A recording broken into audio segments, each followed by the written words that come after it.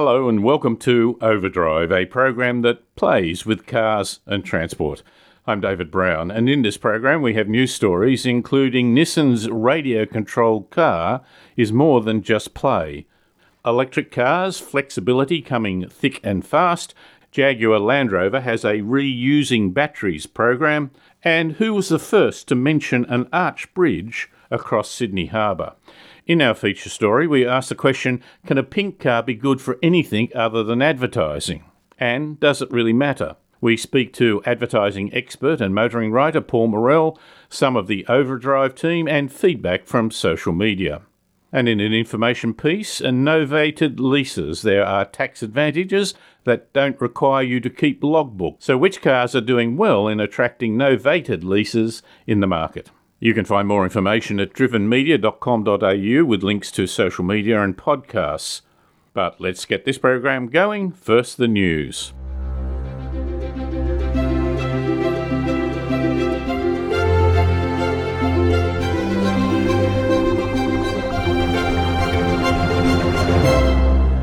Nissan may appear to be targeting the youth market with their radio-controlled toy car, but they are making a point to a much wider audience. The toy has 4 electric motors, one for each wheel, and is operated externally with an arcade-like setup, complete with acceleration pedal, steering wheel and tilting racing seat. It navigates a specially developed figure-8 course, with different surfaces to show how the technology maintains the driving line and steerability. Nissan has produced some videos with a lot of trendy people smiling at each other, images flashing across the screen at a frantic rate, and loud music. Nonetheless, the technical development is very important, especially, we believe, if it can be used in public transport vehicles such as buses. Part of the advantage is to be able to slow to a stop or take corners while keeping the vehicle level, rather than pitching and rolling.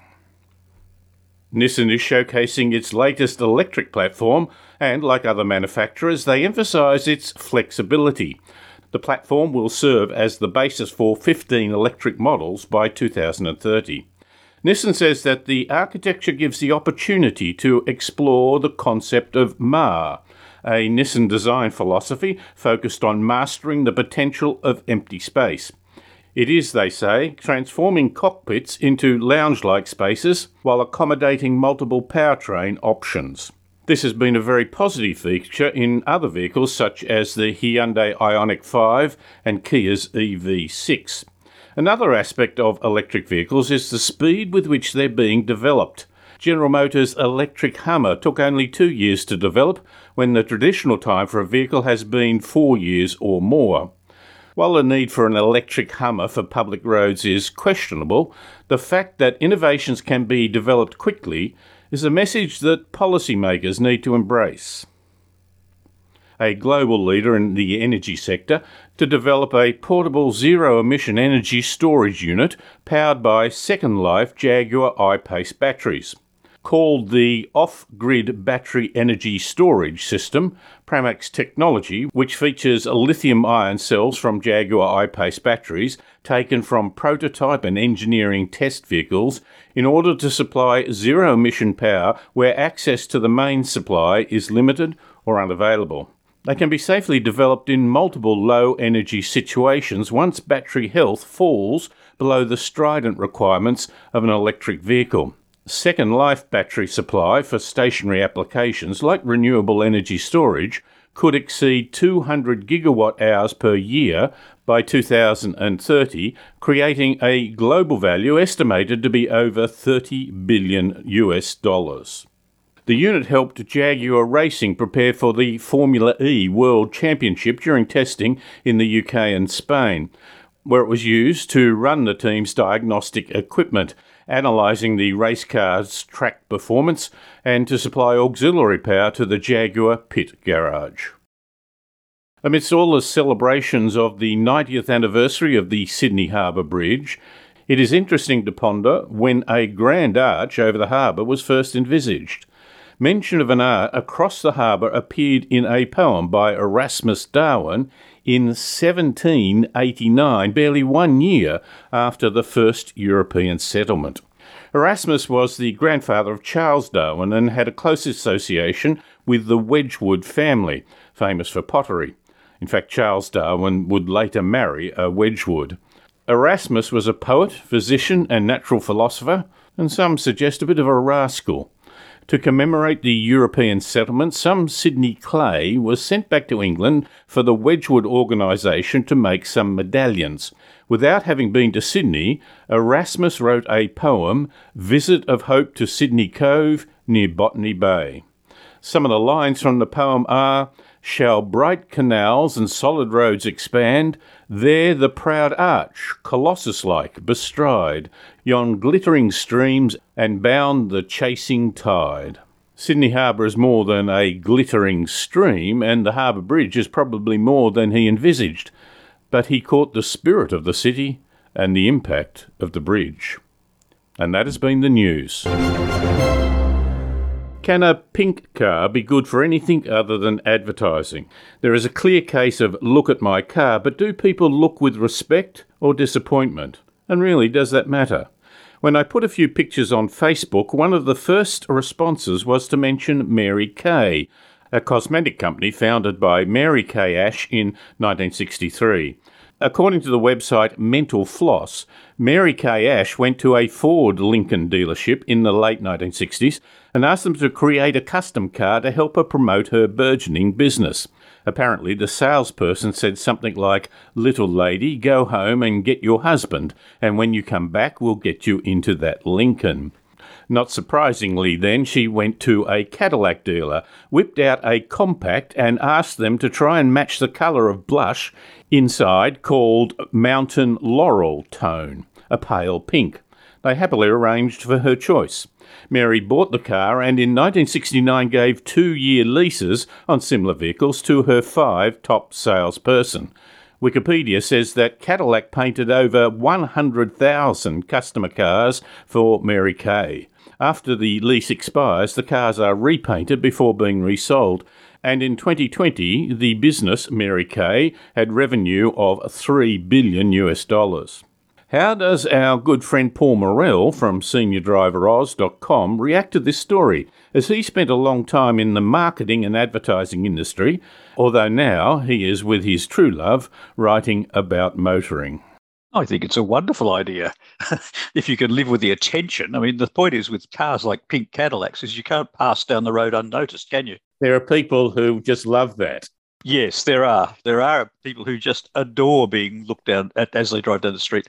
But yes, pink Cadillacs are less than subtle. In fact, I think she then began to do it to other people. If they met certain targets, they were given a pink Cadillac.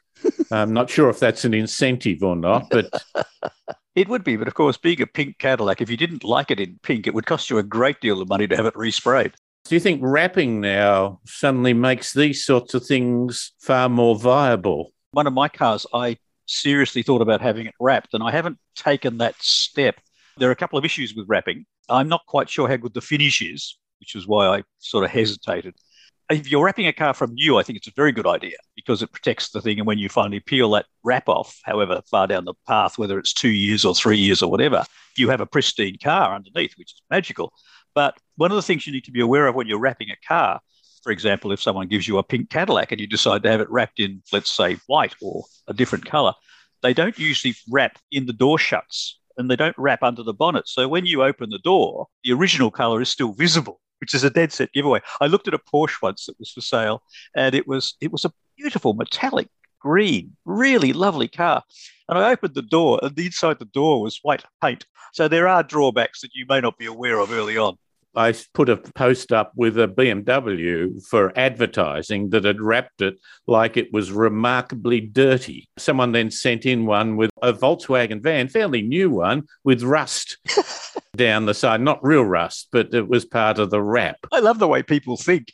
It's an expensive thing to do, though. I mean, when I was getting quotes for $4,000 or $5,000 to have my car wrapped. So it's not the sort of thing you do just for a bit of a tongue-in-cheek practical joke of turning your car into a rust bucket or painting in camouflage or something. You'd want to be sure that you've got a couple of years use out of that, I would think. We've moved a little bit in that, wasn't it? There was a time when Ferraris, if it wasn't red, you knocked $20,000 off the price, whatever that meant at the time. Do you think now people are more likely or more acceptable of a yellow Ferrari or other things? Back in the 80s, of course, the only colour they have in a Ferrari, as you say, was red, but Porsches were all in that Guards red as well. And then suddenly in the late 90s, there was a reaction against Guards red Porsches. And there was, to some extent, a reaction against red Ferraris because it was almost such a cliche. Like all things, colours of cars goes in cycles.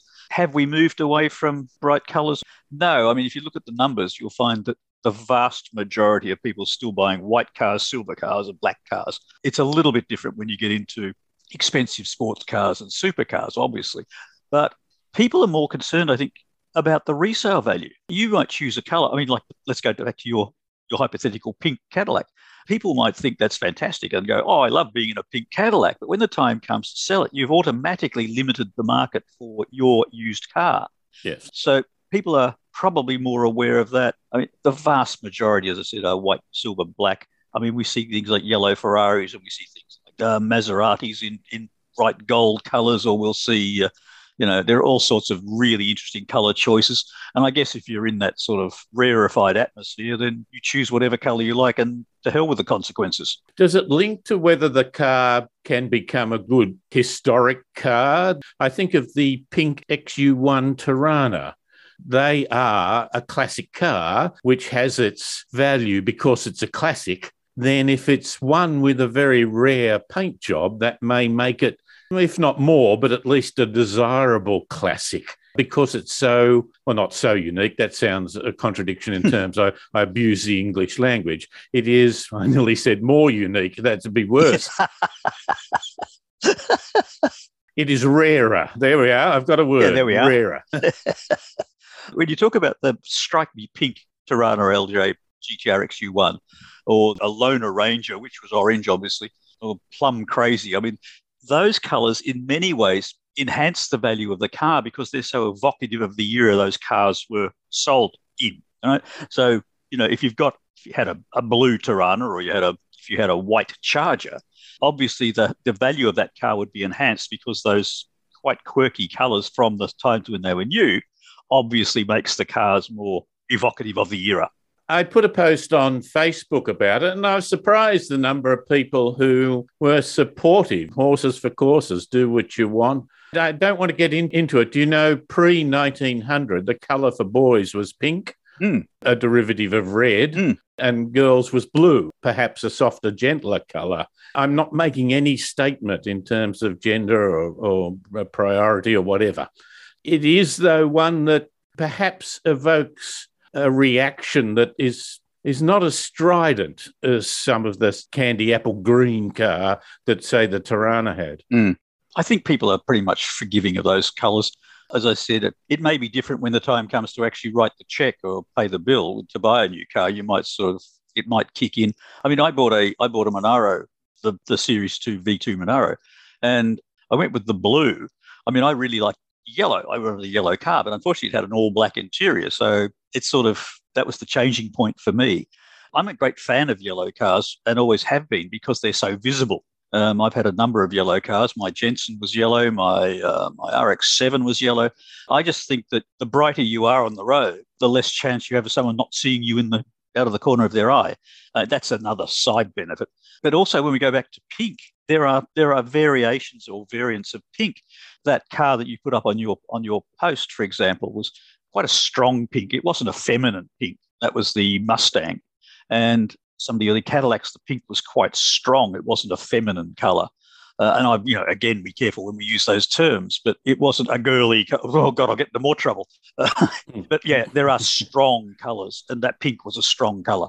Are there many sort of prestige cars that sell white other than for wedding cars? I wonder. I mean, Rolls-Royce used to be looked down on. You wouldn't ever buy a white Rolls-Royce because, as you say, everyone thought it was a wedding car or a hire car. But no, cars are still being sold fairly substantially in white. There are strong sales in white. I noticed that there are some almost retro colours now available in a lot of cars. They're sort of pale pastel colours that were big in the 60s and 70s. They were big in the 60s and 70s because the technology wasn't there to make them metallic and as good as they are today. But there are a number of cars being sold in those pastel colours. The Hyundai i series, for example, talking of hero colours, is in that pastel blue, which was very much the same colour as my parents' first Falcon in 1962. You know? I don't think Hyundai want to hear that. I don't think they care. I think they're selling so many of them. And that goes back to what I was saying before. If you're driving a Hyundai i30 or i20, it's almost the default color, that hero blue, because you want people to know it's not just an ordinary i20 or an ordinary i30. And the fact that it's in that blue tells people instantly that it's a performance model. Again, it's the psychology of the whole thing. We better call it quits then, I think, before we cover the world. And that was Paul Morrell from seniordriveroz.com. The full interview will be on our website at drivenmedia.com.au. This is Overdrive across Australia. We have had a flood of comments from our colleagues and social media on the issue of pink cars. Our artist in residence, Dean Oliver, said, quote, "Regarding pink cars, my GTR Tirana, for those who are perhaps a little young or from overseas, that is an Australian small-medium car around the 70s that had hot versions made for racing." Dean continued, "The colour was orchid, a metallic pink, although I'd prefer to call it light red," he said. "I so desperately wanted a Tirana, so rather than wait a few weeks for another colour, I took the orchid one, which was already in the showroom. In hindsight, there was probably a reason why it was a slow seller. At least it wasn't the ghastly GMH strike me pink colour," he concluded. And our resident mechanical engineer, Fred Brain, said, "The Tirana XU1 in musk stick pink," I like that expression, "made the colour acceptable on cars in my opinion," Fred said, "although black paint-out sections helped in that case. The colour then seemed to disappear until Hyundai came out with a pinky colour on its XL, maybe in the 90s. Fred questions, didn't Jeffrey Eggleston's wife have a pink Ferrari, or was it Pixie Skase? Well, in fact, it was Jeffrey Eggleston's first wife, Leanne, who also was transported around in a pink helicopter." Fred's final comment was, "Does anyone remember the Think Pink concrete truck that used to be in Sydney in the 80s or 90s? There's a point, isn't it? Macho cement trucks painted in pink, in this case as a breast cancer awareness campaign, then it really does stand out." On our recorded message site, we got a quote. "Hi there, David. It's Fastlane Dad here. The pink car question, does it diminish or damage your vehicle's brand or image? Well, there may have been a day or a time way back when where it might have damaged a manufacturer's reputation. But I think in this day and age, it's something that isn't really a factor anymore because, you know, a lot of the manufacturers now offer a pink as a base colour. And also you can get a vinyl wrap quite cost effectively nowadays. And obviously that also protects the car, so you get sort of a double bang for your buck. Consumers are also much more happy to personalise their vehicle nowadays as well, which is where a vinyl wrap comes in. And anyway, keep up the good work and love the show. Cheers." You're listening to Overdrive. In a world that seems to want to stay permanently connected to others, Toyota has improved the connectivity number of models. It has expanded the availability and functionality of its advanced Toyota Connected Services, which delivers greater peace of mind and enhanced convenience to more customers, Toyota tells us. The new TCS convenience features are now available on the all-new Land Cruiser 300 series, Hilux, Fortuner, Yaris Cross, Camry, Granvia and Hiace. All the new features and functionality have been developed and extensively tested for each specific model. Toyota Connected Services offers safety features including automatic collision notification, SOS emergency call and stolen vehicle tracking. The updated system that is now available across a broader range of vehicle adds to the safety features. Customers will be able to remotely access a variety of information from their smartphones such as fuel level, recent trip data and vehicle location depending upon the model via the My Toyota Connect app. Buyers of eligible vehicles will be treated to 3 years of complimentary TCS functionality from the date of delivery, after which an extension will be optional. This is a Motoring Minute. I'm Rob Fraser. You're listening to Overdrive. Novated leasing of vehicles is a subject that's tossed around a bit, but to understand a little about what that is, on the line we have the founder and major contributor to Fleet Auto News, Mark Sibold. G'day, Mark. Hey, David. How are you doing today? Good. A lease is like a rental agreement. What's a novated lease? So a novated lease is the way that employees working for companies can get can buy a new car and get some financial benefits. So instead of using cash or maybe dipping into your mortgage redraw, you can finance it through one of the nominated providers and then get some tax benefits along the way, like a business would. The company pays for the lease and then takes it out of your salary, so your tax is less. Yeah, that's right, and it's an employee benefit. It's often advertised as a pay rise or a reason to work, and certainly certain industries like health and education, the pay or the salary might not be as high, but there's significant benefits. If the company bought the car, it would have to justify its use for company activities to get a tax deduction. Do you have to justify or keep any sort of list of why you're using the car if you have a novated lease? No, you don't. That's a great thing. Novated leasing's been around for 35 years, and in the early days there was a lot of confusion about kilometres, how many kilometres a year you had to drive and what record keeping you had to have to justify personal versus business use. Almost a decade ago, when the Gillard government was in power, they made some changes that simplifies the whole process. I wonder what the intent of it is from a tax point of view, just to encourage people to get cars. I'm not sure I understand the government's thinking on this regard. It is one of those things that seems too good to be true. But the benefits are real, the savings are real, and it has been through the ringer. As I said, about a decade ago when Rudd and Gillard were in power, they made some changes and the industry lobbied and the government acknowledged the significant benefits that it was providing to, probably frontline workers like doctors, nurses, education professionals, the way their salary packages are set up. Also, if you just simplify it, then you get rid of a lot of the red tape. Yeah, you do. And people can be driving newer cars, more environmentally friendly cars, safer cars. It really does sort of encourage people who may not have been able to afford a new car normally to get rid of that 10 or 15-year-old and get themselves into a new, more economical, safer car. It's only on new cars. No, it can be on used cars as well. Every provider has different requirements, but generally anything older than 5 years doesn't qualify. But in the current market, with the stress and delays in new cars, if you can find yourself a good late model second-hand one, that's certainly eligible for a novated lease, depending on the provider. Given the supply difficulties, the second-hand one might cost you more, but we'll come to that in a moment. Yeah. You've ranked the cars that do the best. Yeah. Is that the nature of your survey at this stage? When you look at the new car sales, it encompasses every car sold. There's a lot of models in there or some vehicles that there's varying factors, as you'd know, like manufacturer incentives, sort of rental purchases, bulk purchases, commercial utes used that aren't practical for families that can drive some of those sales results.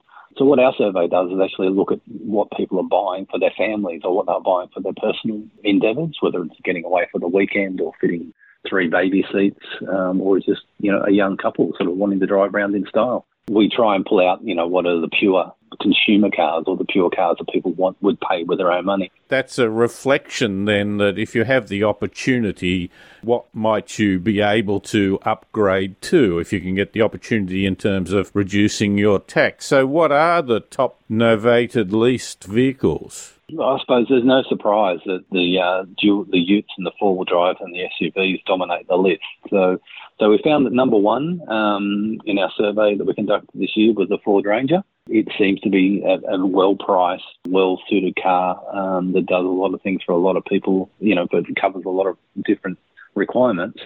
It's been number one, for a long time in the sales data as well. So it's a great car. And it goes through them. I just list a few: the Toyota RAV4, Mazda CX-5, there's two SUVs, Toyota Hilux, Toyota Land Cruiser Prado, Mitsubishi Triton. Gee, I tell you what, it really is dominated by those SUVs and utes, isn't it? There's a couple of passenger cars in there that are hanging on, the Hyundai i30 in at number 7 and the Mazda 3 at number 10. It was only a few years ago that, we've been doing this survey for a number of years now, and it was only a few years ago that the Mazda 3 was number 1. So tastes have certainly changed in the last 4 or 5 years. And the RAV4, the new model, I think, it's certainly a standout car, and that's seen it climb up the rankings as well to be number 2 this year. Are some manufacturers really good at this versus others? Probably a couple of different things. So some of the mainstream manufacturers understand it. Definitely the challenger brands. So depending on what cycle. So back in the day when Holden and Ford dominated, the brands like Kia and Hyundai that were challenging or trying to get into the market, they were very, very aggressive with fleet and novated lease buyers.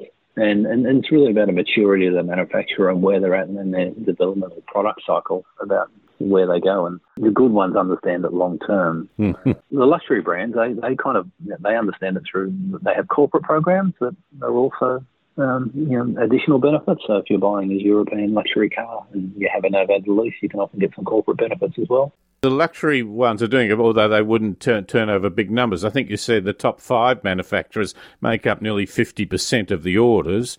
Toyota at 15.9%, and Mazda, Ford, Mitsubishi, Hyundai. Yet a novated lease, you don't see luxury sedans in the top list, but that's purely numbers because they don't sell that many anyway. So the commentary from the participants in the survey is, brands like Tesla, who have sort of barnstormed into the market recently with the Model 3 and the EV excitement. They're certainly expected to be in the list, next time we do the survey next year. A range of EVs aren't there yet. You expect them to increase? Definitely. There was a lot of commentary in the survey about the desire for the car people desired versus the car that they can get delivered. So, a lot of people were inquiring about EVs, but just the supply.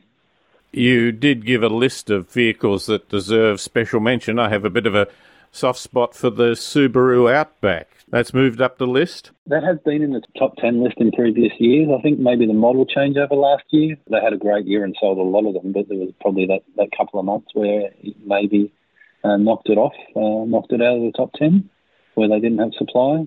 All right, Mark, that's been wonderfully informative, and I can read the details on your website. What's the URL for that? Yeah, so it's fleetautonews.com.au.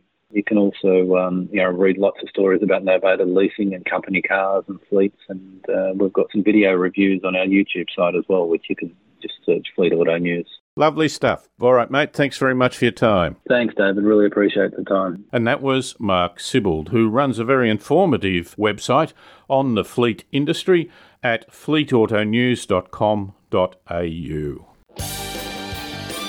You're listening to Overdrive. Renault has expanded their mid-size SUV Koleos range with a black edition. Sits between the Zen and the Intense. The Koleos Black Edition has a healthy equipment list, which is already standard, and it gains 19-inch dark grey alloys, gloss black roof rails, door mirrors, side steps, limited badging, French flags on the B-pillar, a hands-free powered tailgate, and a choice of metallic paint colours including black, naturally, grey or universal white. Interior features include black leatherette upholstery with yellow stitching, matte carbon look interior trim, 8.7-inch central touchscreen in portrait format, and limited badging on the chrome door sills. The Koleos Black Edition is strictly limited to 400 units and is currently available at a drive-away price of just $42,000. Other changes to the Model 22 Koleos range see the new Easy Life package become available for the Zen variant. This pack includes a hands-free powered tailgate, an 8.7-inch touchscreen in portrait format, and is available for just $2,000.